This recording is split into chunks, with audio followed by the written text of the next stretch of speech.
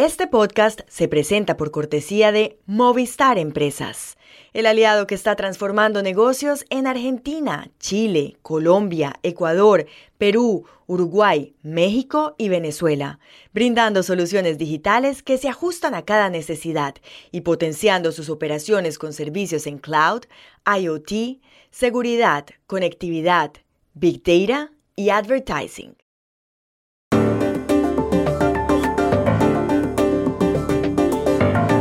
La relación de los latinos en Estados Unidos con el idioma español ofrece muchas curiosidades, según acaba de revelar un estudio del Pew Research Center. Hoy les contamos más datos. Un drama humanitario se vive en el Asia, cerca de Europa, en Nagorno Karabaj. 70.000 personas dicen que podrían ser víctimas de limpieza étnica. Aquí les explicamos el problema. Las voces de los podcasts y de otros formatos podrán ser traducidas a otras lenguas, como si hablara la misma persona. Son cosas de la inteligencia artificial. Les tenemos más detalles. Hola, bienvenidos a Y esto no es todo, el podcast del Georgetown Americas Institute de la Universidad de Georgetown en Washington, D.C. Soy Juan Carlos Iragorri, desde Bilbao. Soy Paz Rodríguez Niel, desde Buenos Aires. Soy Jorge Espinosa, desde Bogotá. Es viernes 29 de septiembre y esto es todo lo que usted debería saber hoy.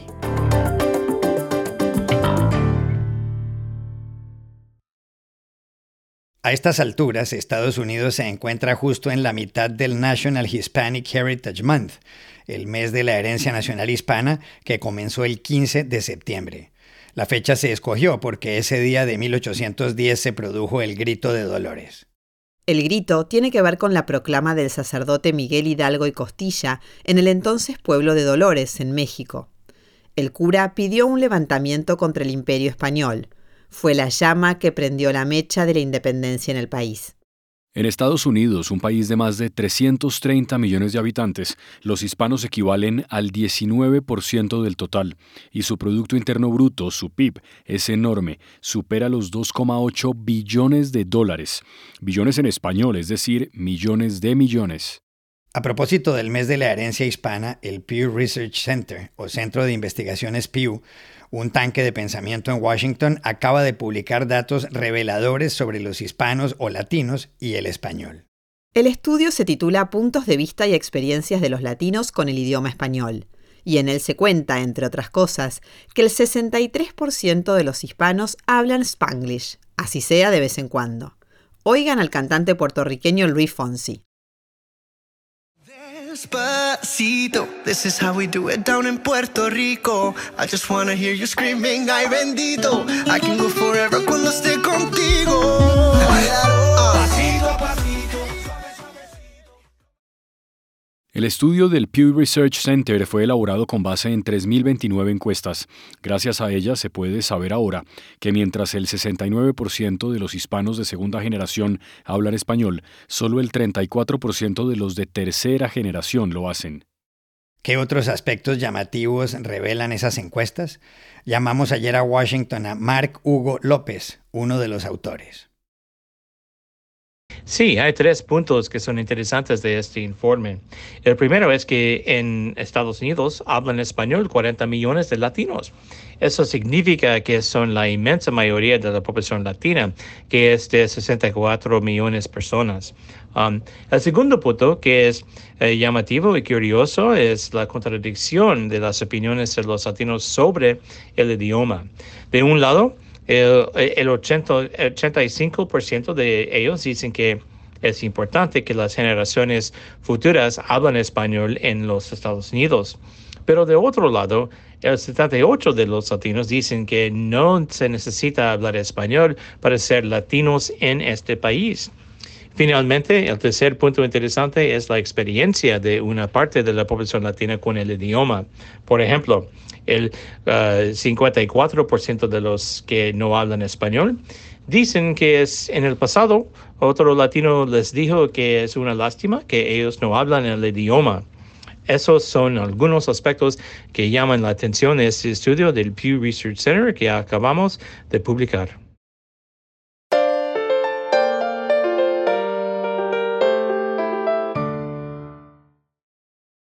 En el Cáucaso Sur se vive desde hace 10 días una gran tragedia humanitaria. Sus víctimas son más de 70.000 personas que vivían en Nagorno Karabaj y que, ante la ofensiva militar de Azerbaiyán, han huido a la tierra de sus orígenes, Armenia. Una mujer con su hija en brazos le dijo el martes a la agencia Reuters que no sabe qué les pasará más adelante ni qué ha previsto el gobierno y que no hay posibilidades de volver porque es muy peligroso. Aquí están su voz y la del traductor al inglés. We don't know what happens to us next. We don't know what the government has in store for us. There is not a single chance to go back. If there were chances, we would not leave in the first place. It is very dangerous there. Estos miles de personas, en su mayoría de credo cristiano ortodoxo, debieron salir de Nagorno Karabaj tras una guerra que duró solamente un día. Fue el 19 de septiembre, cuando las fuerzas azeríes se tomaron a sangre y fuego ese territorio. La crisis fue tan grave que el presidente de Nagorno Karabaj, Samuel Shahramanian, anunció ayer la disolución de la república y el final del movimiento separatista. Dijo además que no habrá rastro de ese estado el 1 de enero de 2024. Jorge, ¿cómo es la historia de Nagorno Karabaj, que tiene un área de 4.400 kilómetros cuadrados y que está cerca de países como Rusia, Turquía e Irán? Paz, la historia reciente de esa zona del mundo es compleja. Luego de que se disolvió la Unión Soviética en diciembre de 1991, varias regiones se independizaron. Una de ellas fue Armenia, a orillas del Mar Caspio, y otra Azerbaiyán, al oeste de Armenia y con una población mayoritariamente musulmana. En medio de las dos, pero dentro del territorio de Azerbaiyán, como una isla, está desde tiempos soviéticos Nagorno Karabaj, cuyos habitantes son en su mayoría de origen armenio. ¿Qué pasó entre 1991 y 1994, que Armenia atacó a Azerbaiyán, que 1 millón de azeríes debieron irse y que Nagorno Karabaj se proclamó república? Hace 3 años, sin embargo, en 2020, todo cambió. Los azeríes ganaron terreno y mucho, y hace 10 días aplastaron a los habitantes de origen armenio, que a esta hora huyen como pueden y hablan de limpieza étnica. Y lo más grave, el mundo mira aterrado ante la posibilidad de que estalle otra guerra en esa zona.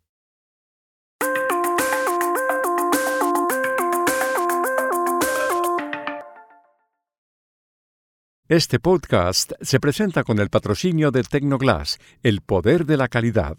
Tecnoglass es la compañía líder en la manufactura y comercialización de vidrios, ventanas y fachadas para el mercado de la construcción en Estados Unidos y el mundo. Para mayor información, visite nuestra página web www.tecnoglass.com. El lunes de esta semana, Spotify dio una noticia que causó furor y otras reacciones. Contó que, con la ayuda de la inteligencia artificial, las voces de, por ejemplo, los presentadores de un podcast en inglés podrán escucharse en otros idiomas. Paz, eso significa que a Espinosa lo podrían oír en francés, en inglés, en alemán, incluso en mandarín o en papiamento. Parece increíble, pero Spotify mostró algunos ejemplos llamativos, ¿o no, Espinosa? Sí, Iragorri, totalmente. Oiga esta parte de una respuesta que el historiador israelí Yuval Noah Harari le da al científico ruso-estadounidense del Massachusetts Institute of Technology, MIT, Lex Fridman, en un podcast de Spotify. I suppose there should be some statistically, but we don't have any evidence. But I do think that, intelligence in any way it's a bit overvalued. We are the most intelligent entities on this planet. And look what you're doing. Supongo que debería haber algunas estadísticamente, pero no tenemos ninguna evidencia. Pero creo que, ya sabes, la inteligencia de alguna manera está un poco sobrevalorada. Somos los entes más inteligentes de este planeta. Y mira lo que estás haciendo. Increíble. Y lo que muchos se preguntan es si esto va a empezar muy pronto. Para saberlo, llamamos en Madrid a Pablo Juanarena, experto en podcasts y que experimenta diariamente con inteligencia artificial. Esto ya ha empezado y ya no hay quien lo pare. Cada semana, por no decir cada día, tenemos noticias de nuevas tecnologías, de empresas de Estados Unidos, de Europa, de China, de Japón.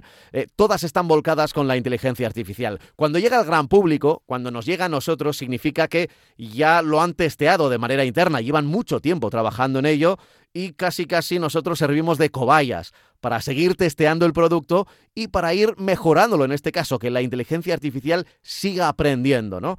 Bueno, estamos ahí en este momento, en un momento en el que casi podría decir que ha aparecido una vieja ilusión que tenía la humanidad, el esperanto, ese idioma común a todos los habitantes del planeta, pues casi estamos muy cerca de conseguirlo gracias a la tecnología. Imagina una radio o un canal de 24 horas de noticias, un CNN, que pueda hacer su programación, pero que pueda ser entendido, sin los problemas de la Torre de Babel, de las dificultades que podamos tener por no saber exactamente el inglés o por no entenderlo bien con el que están hablando, ¿no? Bueno, pues eso ya llega, ya es posible de alguna manera. Imagina las implicaciones que tiene, por ejemplo, para la enseñanza, ¿no? Poder escuchar discursos del pasado. En este caso, por ejemplo, hay muchísimas implicaciones también éticas. Se abre la caja de Pandora. A mí me recuerda un poco lo que está ocurriendo con la inteligencia artificial a lo que ocurrió, salvando las distancias, con el descubrimiento del ADN, de la genética. La humanidad se tendrá que plantear hasta dónde puede llegar la inteligencia artificial. Quizá en el tema del audio sea una gota dentro del vasto océano que significa esta nueva tecnología, pero ¿podrán utilizar las voces de personas ya fallecidas para contar cosas del futuro? ¿Qué permiso necesitarán? O si simplemente es un doblaje, ¿es como poner subtítulos? Bueno, es una pregunta que sin duda se va a plantear en muchos debates y esperemos que tenga una respuesta positiva. Lo que es seguro es que lo que conocíamos hasta este momento va a cambiar. Y estas son otras cosas que usted también debería saber hoy. 4 países latinoamericanos figuran entre los 15 donde más han llegado turistas entre enero y julio de este año con respecto a la época anterior a la pandemia. El número 1 del mundo es Qatar, seguido por Arabia Saudí y Albania. Luego aparece El Salvador, donde el incremento ha sido del 32%. En la casilla 8 está Colombia, en la 14 Honduras y en la 15 República Dominicana. Los datos son de la Organización Mundial del Turismo. La cantante Cher, de 77 años, ha sido acusada de contratar a 4 hombres el 30 de noviembre de 2022 para secuestrar a su hijo menor, Elijah Blue Allman, quien se encontraba con su esposa, Mariangela King, en un cuarto de hotel en Nueva York. La información la dio el diario británico Daily Mail, según el cual la cantante quería llevar a Elijah por la fuerza a una clínica de rehabilitación. De momento, la justicia le ha prohibido a Cher que se acerque a su hijo. Y aquí termina el episodio de hoy de Y esto no es todo, donde siempre habrá más.